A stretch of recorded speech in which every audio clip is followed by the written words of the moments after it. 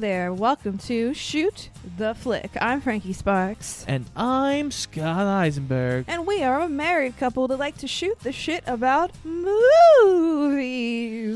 That we do. This week, we are celebrating the end of an era. Even though we live in North Carolina now, we are New Yorkers through and through. And one thing about New York, if you live in New York, you know that Broadway is a thing. And a big part of Broadway is Phantom of the Opera. Phantom is the longest running Broadway show ever, and it just closed on April 16th.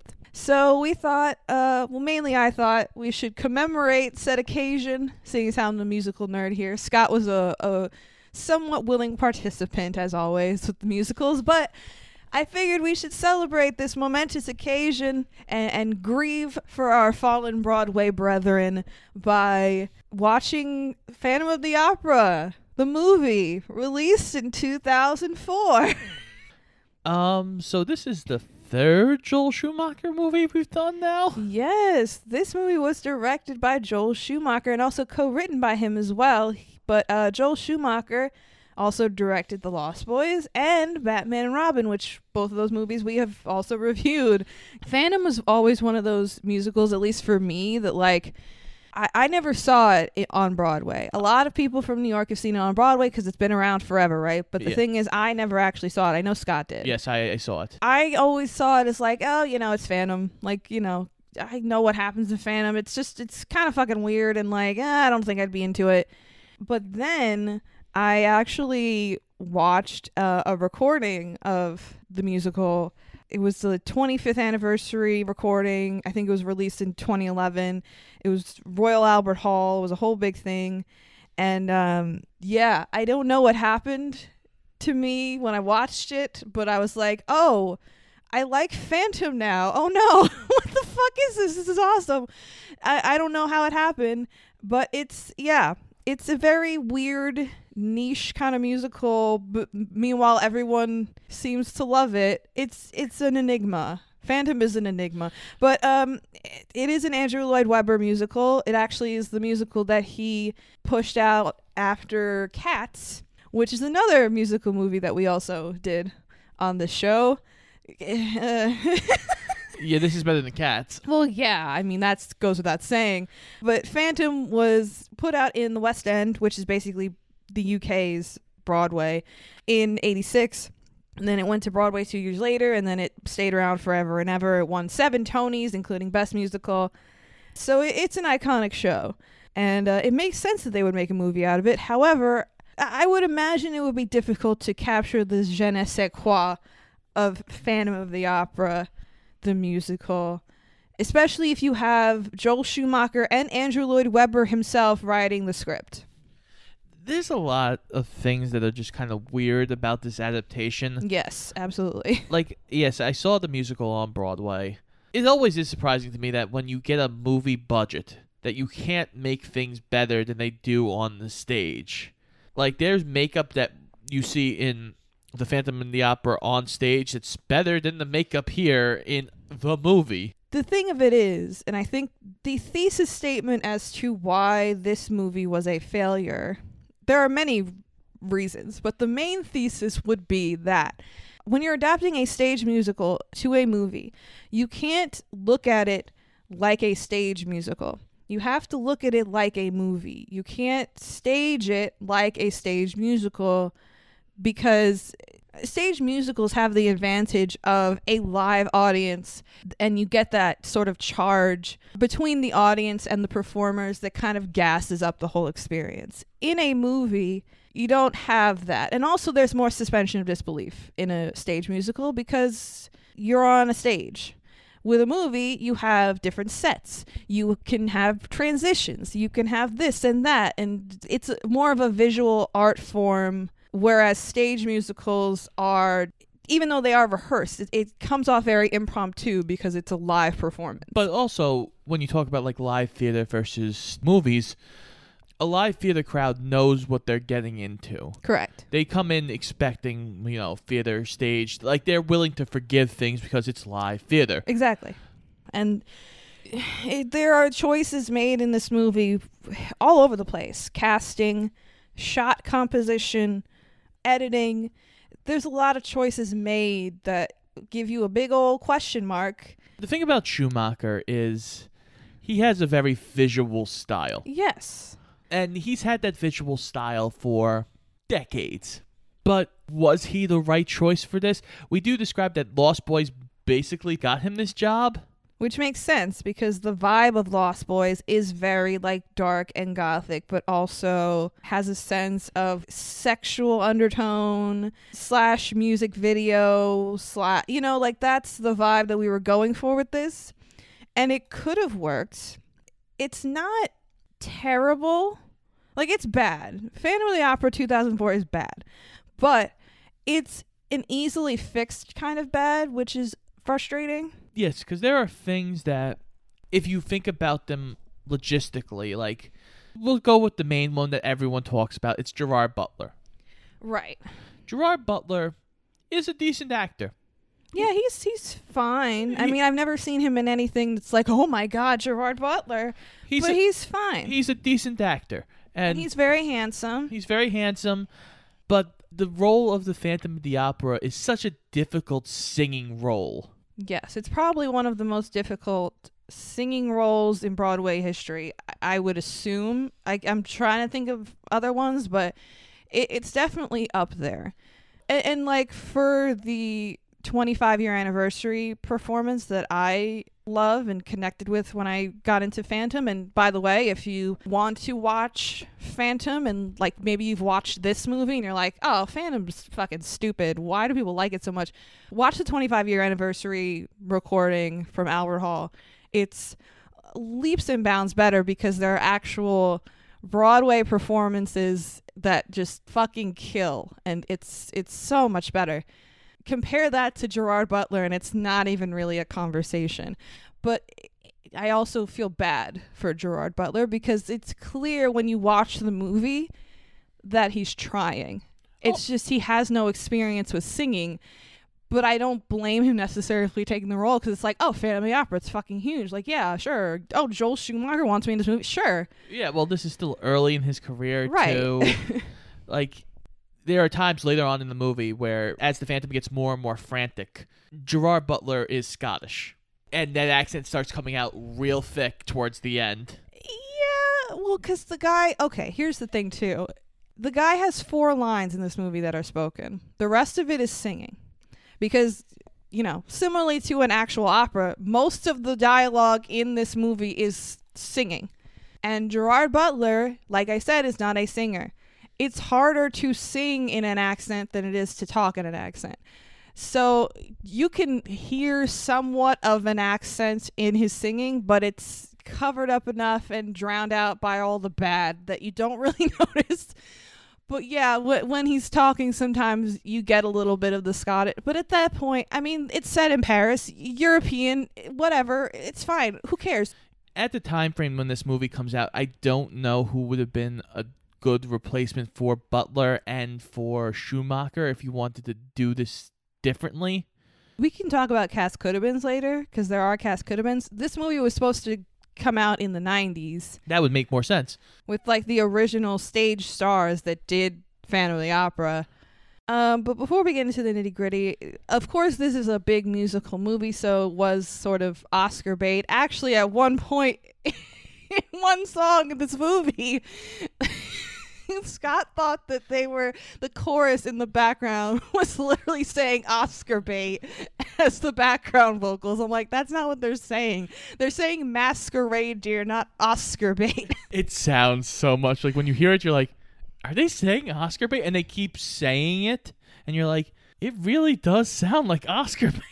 But I did want to bring up the Oscars, really for one specific reason that has nothing to do with Phantom of the Opera. So, okay, they were nominated for 3 altogether, Phantom of the Opera. It was nominated for cinematography, which, okay, and art direction, but they lost both to The Aviator. But it was also nominated for Best Original Song. for the end credit song Oh. that was sang by Minnie Driver, who was also in this movie, who is just like a caricature of a human in this movie. I also feel bad for Minnie Driver, and I felt bad for pretty much every actor, every principal actor in this movie. But the reason I want to bring up Best Original Song, obviously, the Phantom song lost, but it lost to Al Otro Lado del Rio from the movie called The Motorcycle Diaries, which I've never heard of that in my life. If you have, great. I'm not as cultured as you. But the reason I want to mention it is because I was appalled, aghast even, and I just needed to bring it up. Shrek 2 came out this year, and Accidentally in Love was nominated and lost, which I find to be a fucking travesty. Yeah, Accidentally in Love is a good fucking song. It's a fucking great song. We're going to play it right now in this Phantom of the Opera review. Suck it. So she said, what's the problem, baby? What's the problem? I don't know. Well, maybe I'm in love. Think about it every time I think about it. Can't stop thinking about it. How much longer will it There you go. Yeah. It's beautiful. It's a great fucking song, and it was shafted. Probably because it's from an animated movie. Exactly. And to that, I say fuck you, Oscars. Well, Okay. Now we're back to the Phantom review. As Guillermo said, animated movies are movies. Yes. Animation is not a genre, it's a medium, goddammit. Anyway, I actually was excited to watch this again because I hadn't watched it in a while. I was like, you know what, let me look at it through open eyes and open heart and see how I feel about it. I haven't watched this since I think Blockbuster was still a thing at the time. Oh, God. I do want to mention before we get into the nitty gritty that this movie has a very contentious Rotten Tomatoes score. Critics score is 33%, which is, I guess, to be expected because critics. But do you want to guess what the audience score is? You're going to be shocked. 62. No, higher. Higher. Jesus Christ. 74. 84% with audiences. Jesus Christ. So I would put it somewhere in the middle there for sure. I don't think it's a 33. I don't think it's an 84, though, certainly. So I would probably put it somewhere where you were saying it first, which is in the 60s. Okay. I don't think it's terrible. It's watchable, It's watchable. which is better than some other movie musicals out there in the universe. So I don't think The Apple. So I don't think, sorry, Antonio, we did a review of The Apple and Xanadu on the Cultworthy podcast, with our friend Antonio. Feel free to check that out because it was frigging awesome. But yeah, there are some musicals out there that are not watchable and completely incomprehensible. You can watch this, you can critique the fuck out of it, but you can watch it and enjoy parts of it. Yeah, you can enjoy parts of it. Again, there are parts that are just like, what the fuck are we doing? Absolutely. And we're gonna get into that right now. So, are you ready to get into the nitty gritty, Scotty? Yeah, let's do it. Okay, so we open up with our framing device of the movie. And just so you know, I'm going to mention it now, and I'm never going to mention it again. So, because it doesn't matter, and I don't care. Every time it came on screen, I was like, fuck this, I don't fucking care. It was just to pad out the runtime, it felt like at some point. But essentially, the framing device is these black and white shots of the future, with an old man, who we later find out is Raul, who is one of our love interests of the movie. And he's just an old man getting wheeled around on a wheelchair, and he visits this opera house. And In terrible old man makeup. yeah, it's just terrible, and it's bad, and it pops up now and again throughout the entirety of the movie for reasons I really don't know. There are times it pops up for, it just seems like no reason at all. Honestly, we could have had, like, if you wanted to add this framing device, don't know why, but if you wanted to add this framing device, the beginning and the end, fine. Yeah, you could have did that, and then it would have been fine. You didn't have to have it keep popping up. Because I didn't understand. Even just at the end would have been fine. I would have been okay with that. Yeah, maybe, that would have but been fine then too, because they do this thing with the chandelier. Because if you know the musical, the chandelier is a big fucking thing. They show the chandelier after Raul has bought this music box that means nothing to him. but the chandelier rises and color starts to fill the old opera house. Yeah, it's a fucking DeLorean. We go back in time to fucking 1870 and we start our story. And it doesn't fucking matter, the framing device. It's completely irrelevant and doesn't matter. So we open up the real story in 1870 at a Paris opera house, and we have all of these people preparing for a performance at this opera house. And we meet most of our main players here right in the beginning. We meet, first and foremost, Christine Daae, who is a dancer at the Opera House. She's played by Emmy Rossum, who is Fiona from Shameless. That's 7 years after this movie. It is kind of funny, like, the contrast between this performance and her as Fiona in Shameless. It's really kind of funny, because Fiona's kind of like a badass bitch, and Christine Daae is very much a gentle, innocent little flower. And she's got quite the soprano. All the people in this movie do their own singing, as far as I know. At least all the main characters do. To both positive and negative results. We meet Carlotta, who is our main star of the opera house, and she's played by Minnie Driver. Now, actually, I lied, because she is actually the only principal actor that didn't have her own voice. The character of Carlotta is like a real opera singer and a real high soprano, so she actually had her opera voice dubbed by a singer from the UK named Margaret Priest. Minnie Driver actually sang the end credits song that was nominated for the Oscar. So you have that. I guess that's fine. But yeah, the character of Carlotta is essentially just a joke through the whole movie. She's got a really overly exaggerated French accent. She's really dramatic. She's like the typical diva. She's like Sharpay from High School Musical. If Sharpay was in Phantom of the Opera, she would be Minnie Driver in this movie. It's funny because as she's singing, so many people like who are cleaning the opera house are like, "Oh, she's terrible." Like there's just scoffs every time Carlotta sings, but she's the star.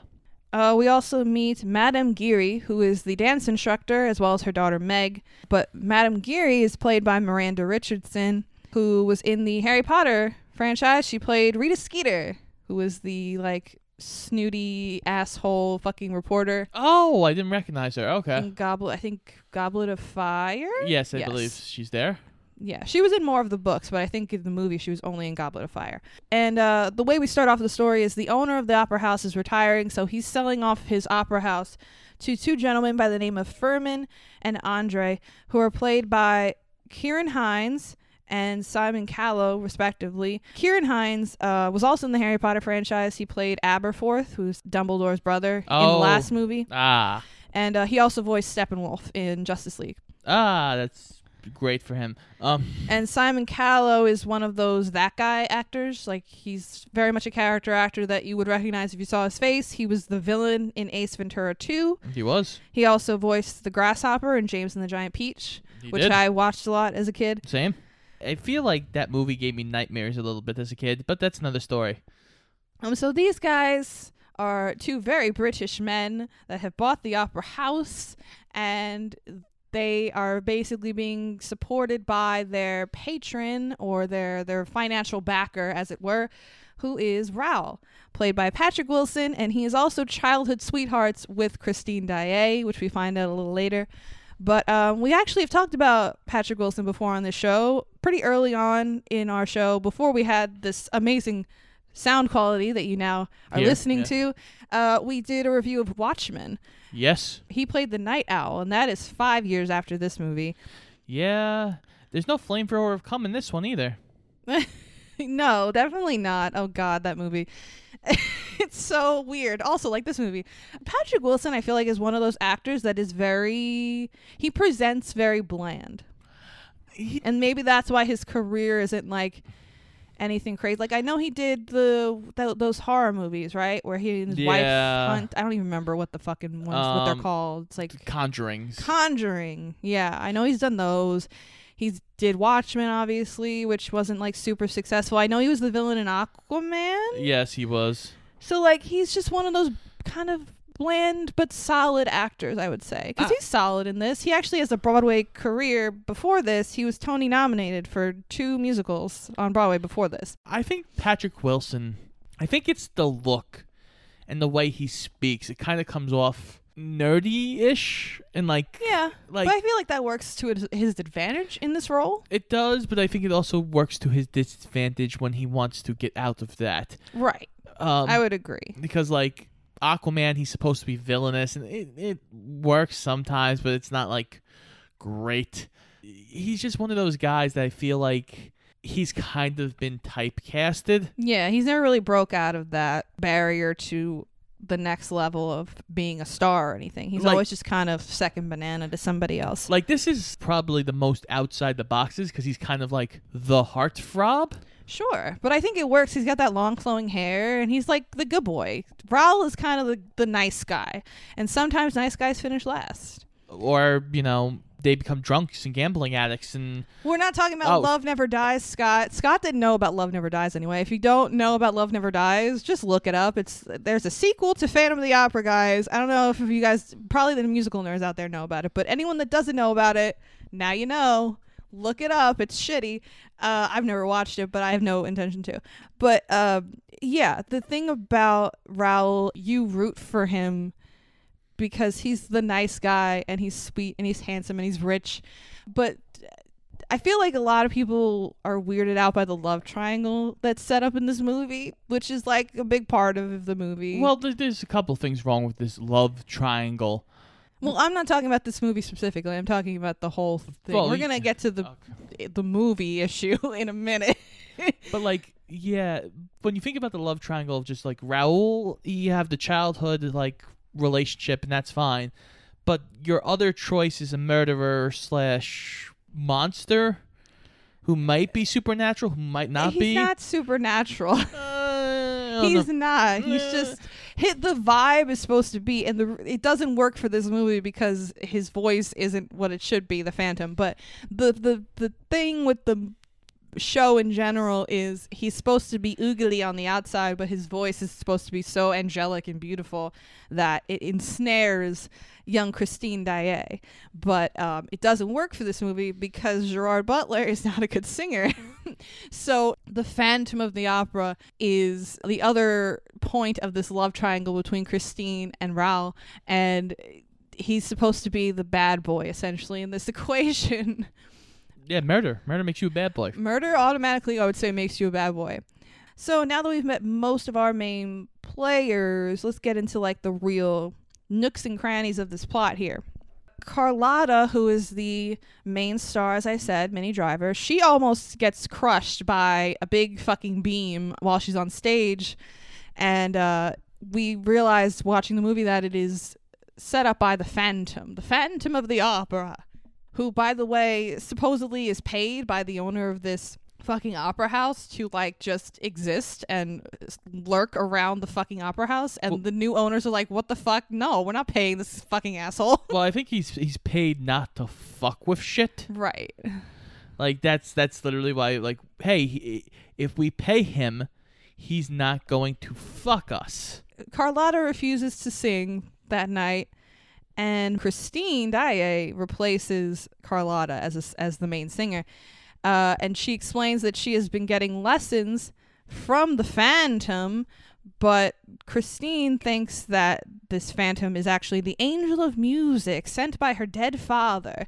And it's sad, but it is what it is. It comes off weird. Yeah, and Madame Geary, we find out, is essentially the Phantom's sort of handler in this opera house, and we find out a little more about their backstory later. But essentially, Christine takes over for Carlotta. She sings a beautiful song very, very well, and she's a big hit with all the people. This is where we get our first big song, Think of Me, which I had to sing in chorus when I was a child. And it's a hard song. That's the thing. You need a really, really good soprano to do a lot of the Christine songs, and Emmy Rossum does a really good job here. The only thing I have about this song, when they close up on Emmy Rossum's face, Oh yeah, it's a weird choice. I don't know if it's because they backlit her in a way, or if she's in front of a green screen like it was reshot. But it looks like it's in front of a green screen, and they didn't make it look right. They didn't like clean up the edges. Right. She has a weird glow around her, which either is a choice that was made purposely to like give her this ethereal type of glow that was just executed badly, or like Scott said, she for the close-ups was in front of a green screen. Either way, either choice is weird and not great because it's distracting. And then there's a transition here. As she's singing, we cut to a floor grate and then go down the floor grate into a crack in the floor to the Phantom standing there with his arms open. Yeah, it's a weird CGI shot that doesn't need to be in existence. I don't know. But Raoul is watching the show from up in the rafters, and he sees Christine and recognizes her as his former childhood sweetheart.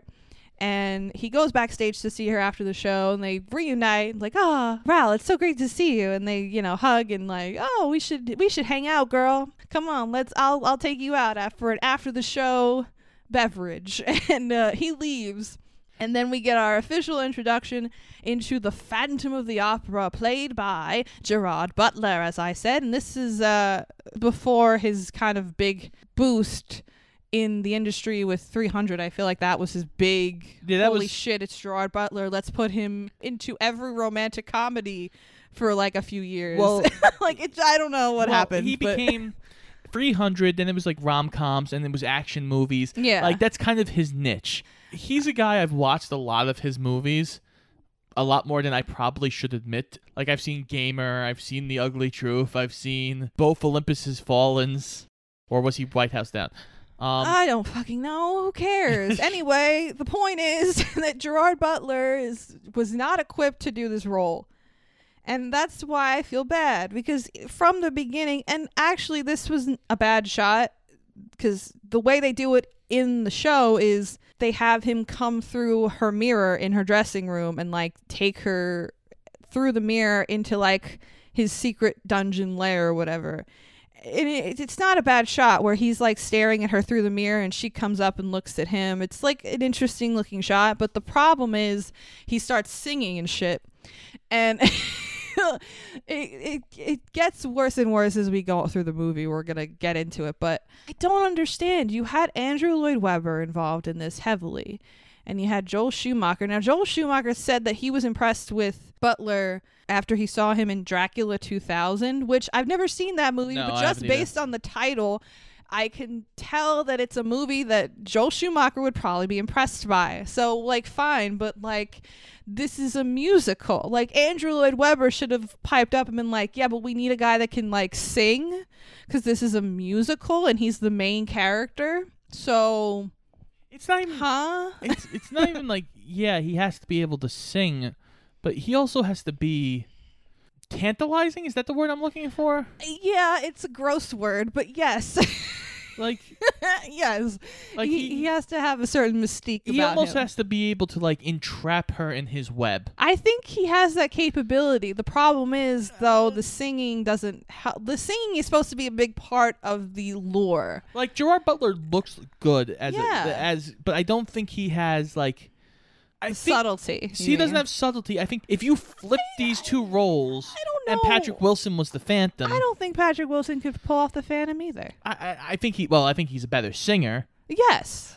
I don't think Patrick Wilson would be as potent either. Sorry to use another kind of gross connotation, but like, yeah, no, I don't think either of them would have worked as I think Patrick Wilson would have been better because he can sing better. But as far as the vibe, I think Gerard Butler has a closer vibe, but not a good voice. Patrick Wilson has a good voice, but not the right vibe. So it's like we need a combination of those two people to come together and make a good Phantom. And we have to discuss the other thing. The other yes, horse in the room right now. The horse in the room. Well, no, there's a horse in the sewer, dear. Sorry. I mean, Rossum rides a horse in the fucking sewers of this fucking opera house, but... So I realized this doing research, and I don't want to blame the actors here because I'm sure that they were all as respectful as possible in this scenario. But 2004 was a different time, I guess. Emmy Rossum was 17 during the filming of this movie, which is fine. But the problem is that Patrick Wilson was 30 years old, and Gerard Butler was 34 years old. Now, We've seen worse age gaps, obviously, but it feels a little icky. Feels icky because these are grown men, like in their 30s, and this is a 17-year-old girl. And I get, like, she's, 18, boom, she's an adult. But even if she was 18, it's still a little weird. It's still a little icky. I mean, in the show, too, it's a little icky, but you're supposed to be kind of taken in and swept up in the bad boy allure. Murder, how sexy, but... Very. But I mean, again, I don't want to blame the actors because I feel like it is what it is. No, it's what you do, but, like, I'm sure there was a point where Gerard Butler was like, oh, God. It just makes it more obvious as to, like, why did we cast Gerard Butler in this role? There's so many reasons not to cast Gerard Butler, and yet we casted Gerard Butler. And again, I don't want to blame him either because you can tell watching this movie, and mind you, it's not like Les Mis where, like, they were singing live on set, but even in the scenes when they're filming it, you can tell Gerard Butler is struggling. By the sound of the singing and just by, like, the vibe, like, you just see it on his face almost. Oh, and, like, yeah. in his stature, like, he's struggling to, like, get, and he doesn't do bad all the time, but it's particularly with some of the singing, you can tell he's really trying. Well, even, like, when you look at him when he's on set, because as we follow them into the sewers, into this magical, mystical thing that Christine is just, she sees all this beauty in the sewers. The Phantom of the Opera is there. Yes, as he's singing Phantom of the Opera here, you can clearly tell the mask is bothering him. Yeah, which I can understand. Like, it's the way it's sitting on his face. He clearly is having a hard time with it. That's part of the reason I think they drop it halfway through the movie.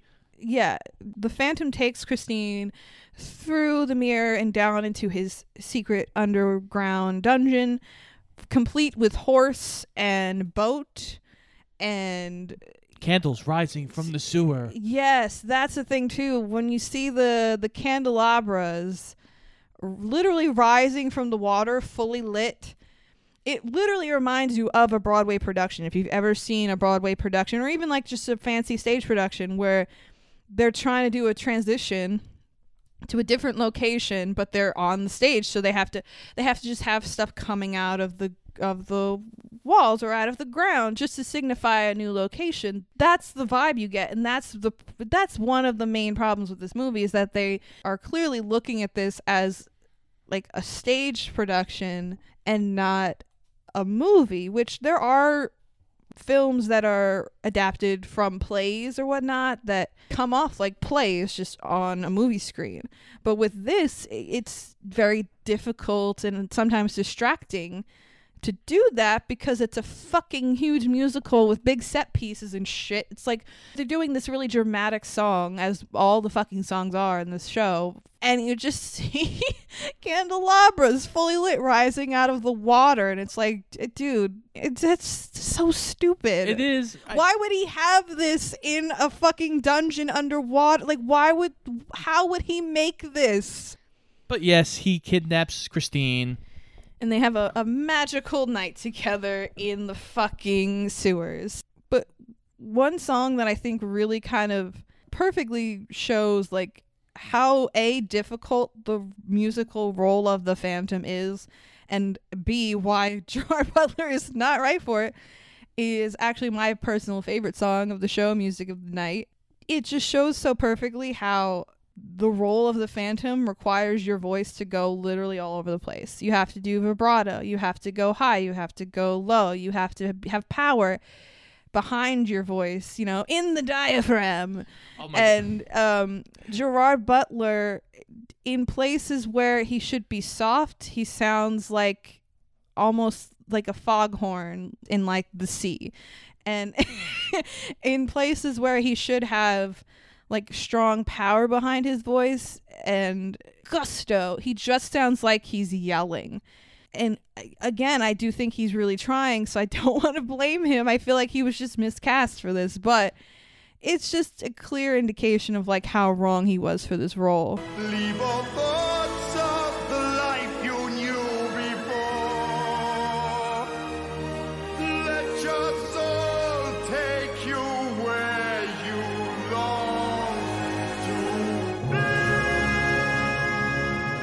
someone who was completely miscast and was trying his best, clearly, I think he did the best he could do. There's so many times where he has to like go up for a note, Yeah. Oh, and man. they cut off his vocals. Yeah, they and cut it raise off like the after music. a second. I feel like he was set up to fail. He was. It's not fair. It's not cool, man. So here's my question for you, Miss Musical Nerd. Okay. You have a headset with 2 CDs. You either have to just listen to Gerard Butler singing Phantom Okay. or Russell Crowe singing Les Mis. Oh gosh. I honestly, I would probably listen to Gerard Butler because at least there is some variety. You know, it's not all great, but Russell Crowe isn't either. Russell Crowe in Les Mis is just, it seems like it's the same thing every time he opens his mouth. Like, it's just that all the time. So I would say Gerard Butler. Interesting. Why? What would you say? No, I was just wondering. Oh, okay. Well, don't judge me. Okay. I'm not judging you. I wanted your opinion to be known. So he puts Christine to bed. Christine eventually wakes up as he's whittling away on his piano. Mm-hmm. And immediately she rips off the mask. He freaks out. He yells things for a while and then he kind of calms down. And I will say this part was, at least emotionally, he did a decent job where he was kind of freaking out at first and then kind of just like broke down a little bit, and Christine sort of felt bad for him and gave him the mask back, and then they kind of went on their merry way. He let her go and let her go back to her life like nothing happened, and she returns and she's just like, hi, I'm back. Yeah, how much time has passed? We don't know. We don't know. We don't care.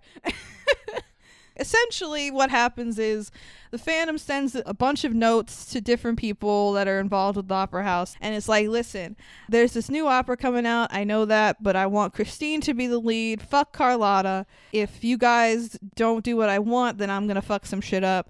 And the managers of the opera house are like, fuck you, Phantom. We're putting Carlotta on. So the Phantom ends up on opening night of this new opera sabotaging Carlotta with her throat spray, like switching it out for who God knows what the fuck he put in that bottle. Fucking arsenic, who fucking knows. But she can't sing, so then Christine is set up to go in her place, and while she's getting ready to go on in Carlotta's place, there's this stagehand backstage who previously had been set up as kind of like a creep with some of the ladies at the opera house. So it's okay for us, the audience. We're supposed to be okay with the fact that the Phantom just brutally murders him and hangs him from the rafters because he's kind of a creep with the ladies. Meanwhile, the Phantom is literally kidnapping Christine left and right. So yeah, he gets hanged. Everybody kind of freaks out. Raoul goes to Christine and it's like, come on, let's get you out of here. Mind you, before this, the Phantom had sent a note specifically to Raoul saying, stay the fuck away from Christine. But he's like, I don't give a fuck. I care about this girl, so come on, like, let's get out of here. And they run up to the roof together and they talk and they end up confessing their love for one another and singing a song, All I Ask of You, which, considering you have two people that can actually sing, the song was very nice. It is. I do wonder where Raoul is going because he brings her to the roof. Where are you going to go, sir? Like, what's the plan? Just to sing to her on the roof? It's not a bad plan. He sings to her on the roof and then they're in love. Then she drops the Phantom's rose, and the Phantom who's watching them from the rooftop picks up the rose after they leave. Oh my god, it was so funny. He goes to the... It was such a quiet moment, and it was like very sullen and dramatic, but quiet and subtle. Can you believe it? A subtle moment in Phantom, and then... He just gets up on the statue and screams to the heavens. Screams like, revenge! Like, holy fucking shit. Like, calm down. You will curse the day you did not do all that the Phantom must have you. The thing is, the Phantom of the opera, there's a lot going on, right? At all times. There's an opera house and there's a chorus of people singing and dancing. So then when you have a quiet moment, you should like stay with that for a minute. Give the audience a chance to breathe and like just soak something in. Nope. It's quiet for like a second and then bam, we go loud as possible. The Phantom, after seeing Raoul and Christine confess their love for each other, because clearly the Phantom is in love with Christine and is obsessed with her. So he's a little angry that, he has been helping this girl in his mind with her career and teaching her and loving her so devotedly. And now she's confessing her love to some schmuck. So he vows revenge against them and against the opera house.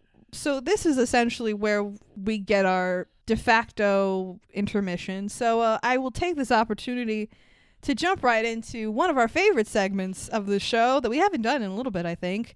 It's the Cast Coulda Been.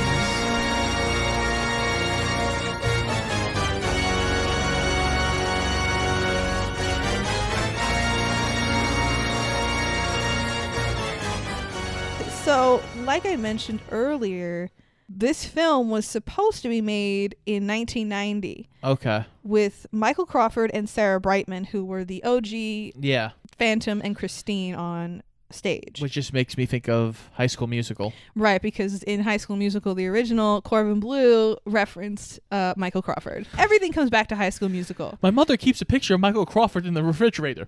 Why? Why? Still don't know the answer to that question. No, it's one of cinema's greatest mysteries. What is Rosebud? Well, actually, we figured that out. This is even better than Citizen Kane. High School Musical is better than Citizen Kane. I said it. No, I'm kidding. I'm not that insane. Okay.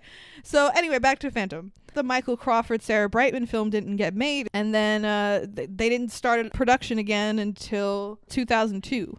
And at that time, there were multiple names being thrown around for both Christine and the Phantom. Starting with Christine, let's see. We got Kate Winslet. Okay. Excellent choice there. Keira Knightley. Anne Hathaway. Okay. Who actually turned down the role because she was doing Princess Diaries 2. But she ended up doing Les Mis literally 8 years later. So it worked out, all for the best. And last but not least, Catherine Zeta-Jones was considered, but she turned it down because she had just done Chicago. Yeah. So she's like, I'm done with musicals for a little bit. Yeah. Which is fair. Now, as far as the Phantom, in like the late 80s, early 90s, when this musical was very much a newfangled thing and the hot new ticket in town, we had a very infamous gentleman by the name of Michael Jackson who expressed that he would like to play the Phantom in a movie. Okay. Do we get brooding gothic the thing vibes from Michael Jackson? I don't think so. But we don't. But like, again, a vibe can be created. A vibe could be created. He could carry the songs, I believe. Sure. But like, yeah. But I've never heard him. I'm trying to think if I've heard him sing like at a really low register. I think he's gone some places where, like, if you think about like Bad and like Dirty Diana, he kind of gets a little lower. He's got the raspiness capability. Yeah, I mean, it definitely would be interesting to the point where people would want to see it at that time. Like, you know what I mean? It would be one of those. Yeah, it would be one of those castings. Like, let's go see this. Like, this is a weird casting between that, or if you cast it like Prince. But as far as other choices that were being batted around for the Phantom, we had John Travolta. Well, I'm not shocked by that. Obviously. I feel like John Travolta shows up in pretty much all of our cast could have been, no matter what fucking movie it is. It's just hilarious. But we also had Antonio Banderas, which would have been fucking hot as fuck. Yeah, he has the vibe. Oh my God, he has the vibe. We also had Meatloaf in there. Okay, they're singing. Yeah, but like the charisma and the je ne sais quoi, I don't know. Well, the whole thing is like, Meatloaf actually might be more realistic in a way. He has a great voice, and if you were just doing like, oh, the voice drags you in, Meatloaf is perfect for that, but he's a monster of a human being. Like, that could work really well if you do it the right way. It could. We also have some interesting ones. We have Heath Ledger. Okay, Pretty Boy, yeah. Matthew McConaughey. Pretty boy, yeah, okay. I just picture, The Texas accent would be yeah, rough. I just picture that. Oh god, it makes me laugh. Kevin Spacey, which that fits right in with the creep fucking vibe. And last but not least, we have Hugh Jackman in there, who also has Broadway experience. He actually turned down the role because he was doing Van Helsing at the time, but similarly to Anne Hathaway, he also ended up doing Les Mis 8 years later. So it all worked out, except it didn't with this movie. I think there were some great potential choices in here. If only Van Helsing didn't exist, and then we could have had Hugh Jackman in this role, and it would have been so much better. Yeah, it would have been, but I do wonder if he did this, if he would have had his run as the action star that he had a little bit in the early 2000s. It could have potentially changed the trajectory. He could have been seen more as a dramatic actor and not really leaned towards action-y, towards like X-Men and Wolverine stuff. Maybe that's possible.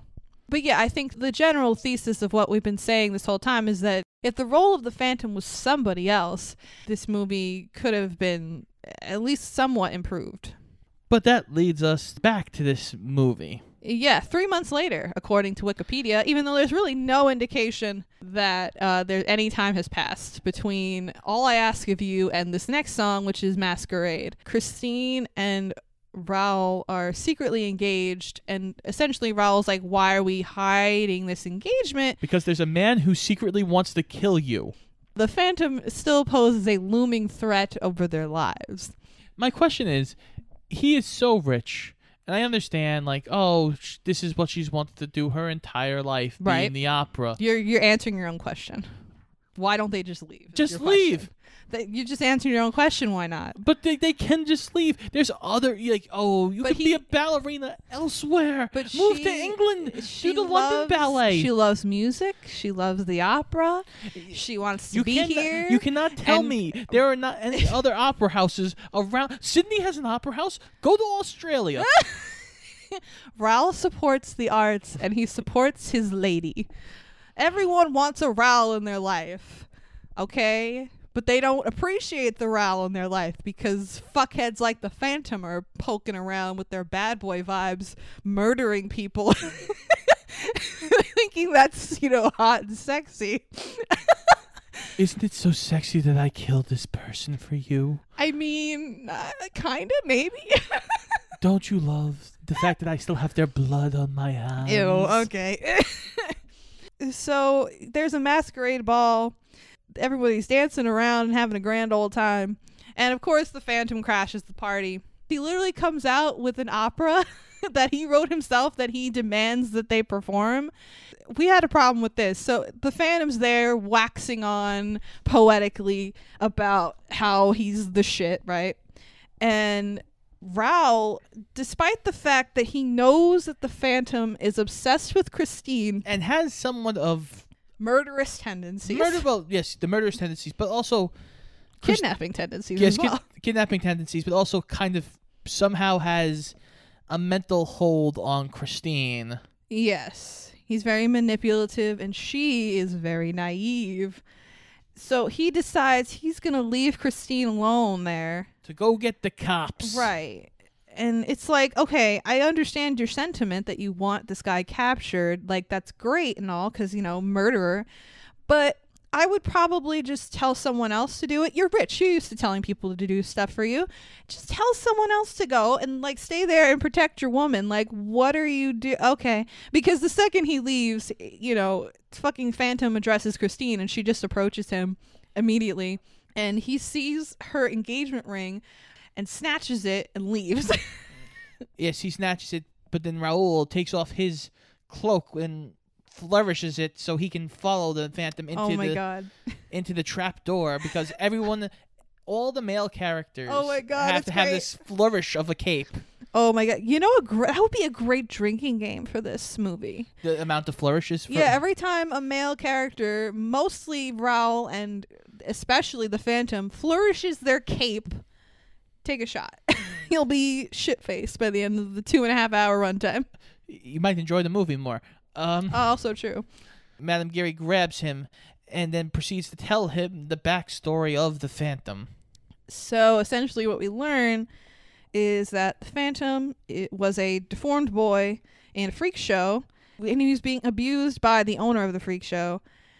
Madame Geary was a child and was watching this, saw the Phantom actually kill the owner of the freak show, and Madame Geary helped him escape and hid him away in the opera house and has been protecting him ever since. Now, this adds to his allure, and it makes him it's at least an attempt to make him a more sympathetic character, which is the whole point of Phantom of the Opera. It's like, this guy is a murderer, but at the same time, he's a sympathetic character because he's deformed and society has essentially shunned him. But after this whole shebang, the opera house is essentially preparing to do this fucking opera of the Phantoms because they don't want to incur his wrath, right?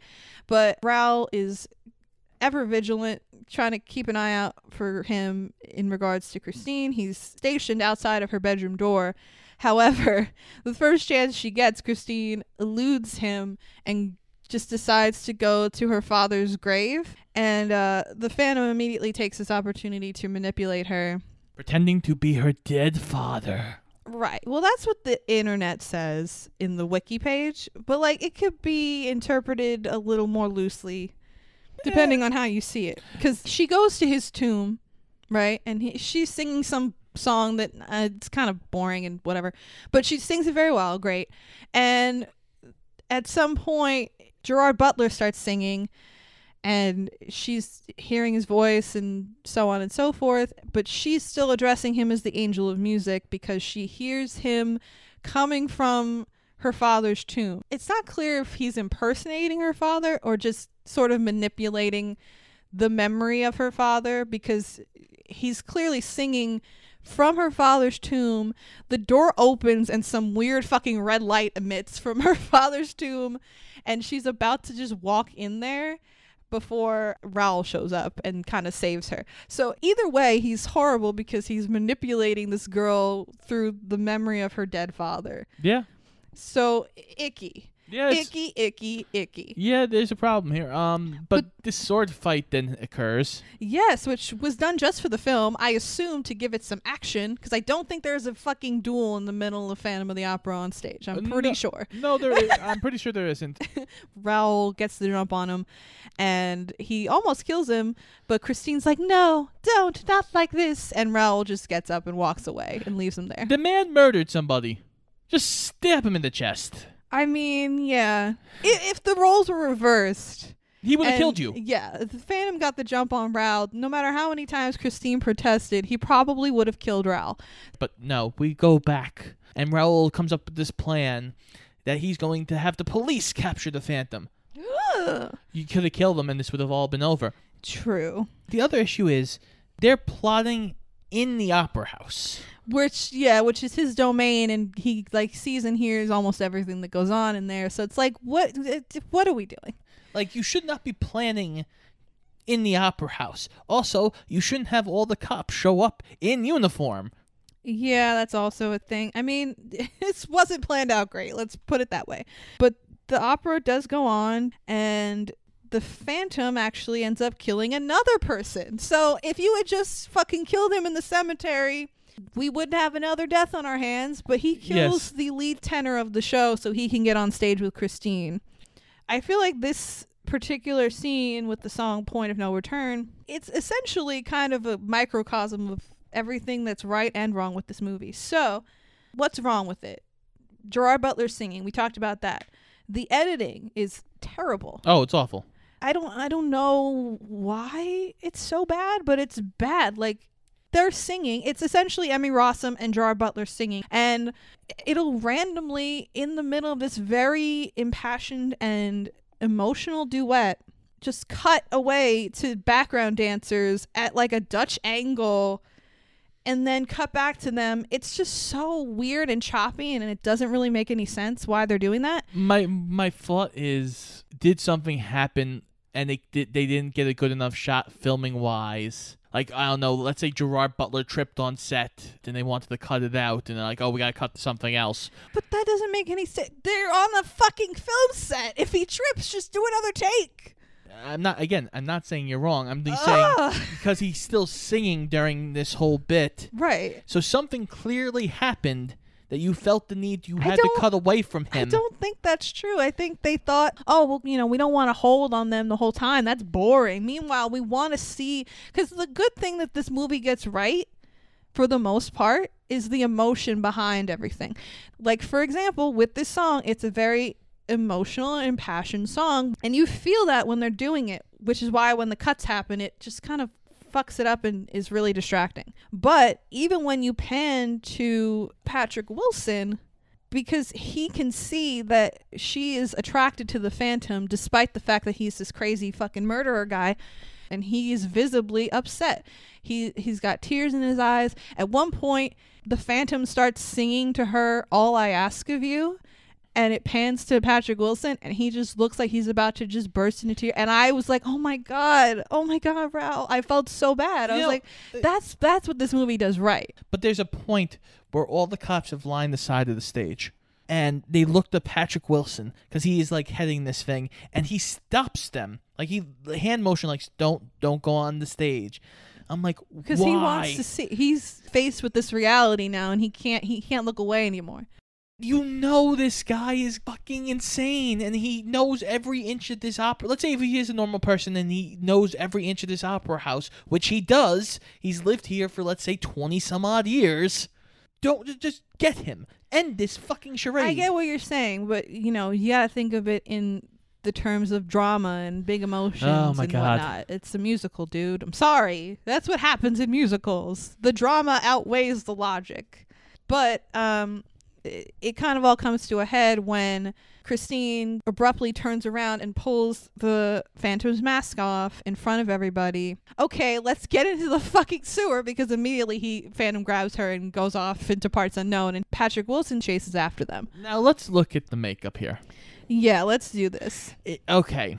So if you've seen stuff from the stage production, it usually looks like the Phantom is like part of his skull is usually exposed. He's got like scars and it looks like, and I'm going to put this as well as I can put it. If you've ever seen the movie Hitch, it looks like he just has a seafood allergy. In this movie. Kind of. Well, okay. It just looks like his face is a little puffy. The makeup in this movie is significantly less horrifying than in the stage show. That's absolutely accurate. And I guess part of that, too, is because it is a stage show, so you have to play to the people in the back. So you have to make it extra dramatic so even the people in the nosebleeds can see and register the fact that this guy is deformed, right?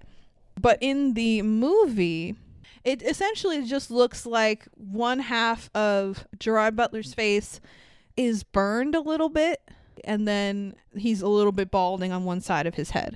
That's it. And not to say that that's, like, it's not like he's gonna be on GQ anytime soon in that getup, but it doesn't come off like he's horribly deformed and a societal fucking, monstrosity that needs to be sheltered away because he's a horrible monster.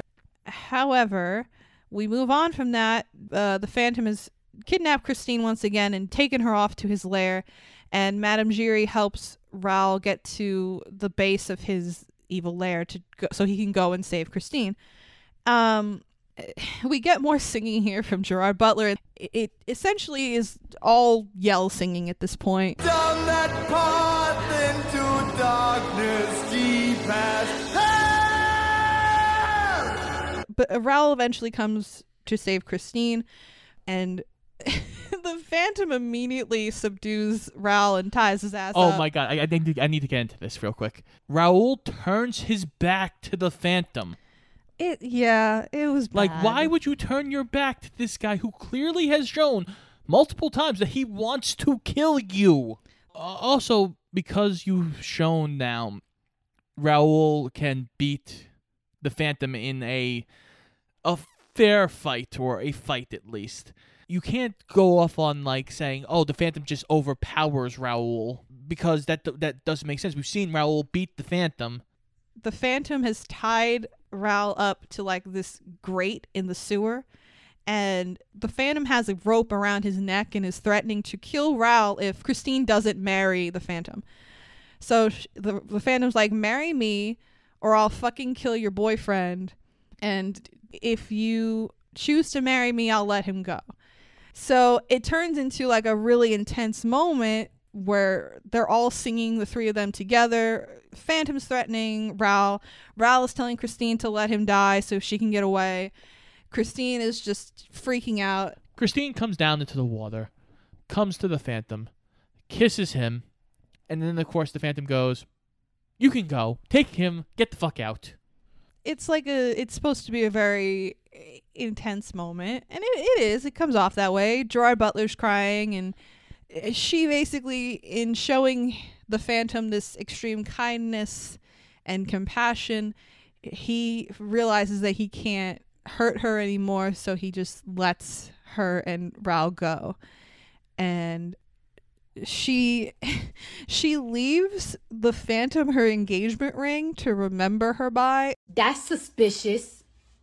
That's weird. The Phantom tells her, I love you, Christine, and she gives him the engagement ring and goes off with Raoul. And in the gondola.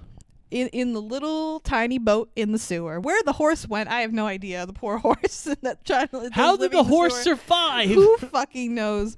But yeah, the Phantom is left to cry alone for a while in the lair before he escapes.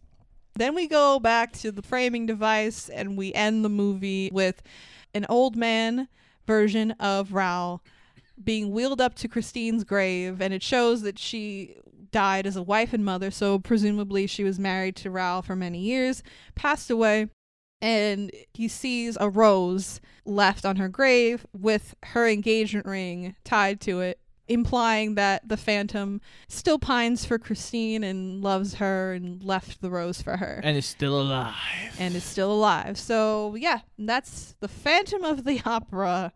Oh my God, it's over now, the music of the night.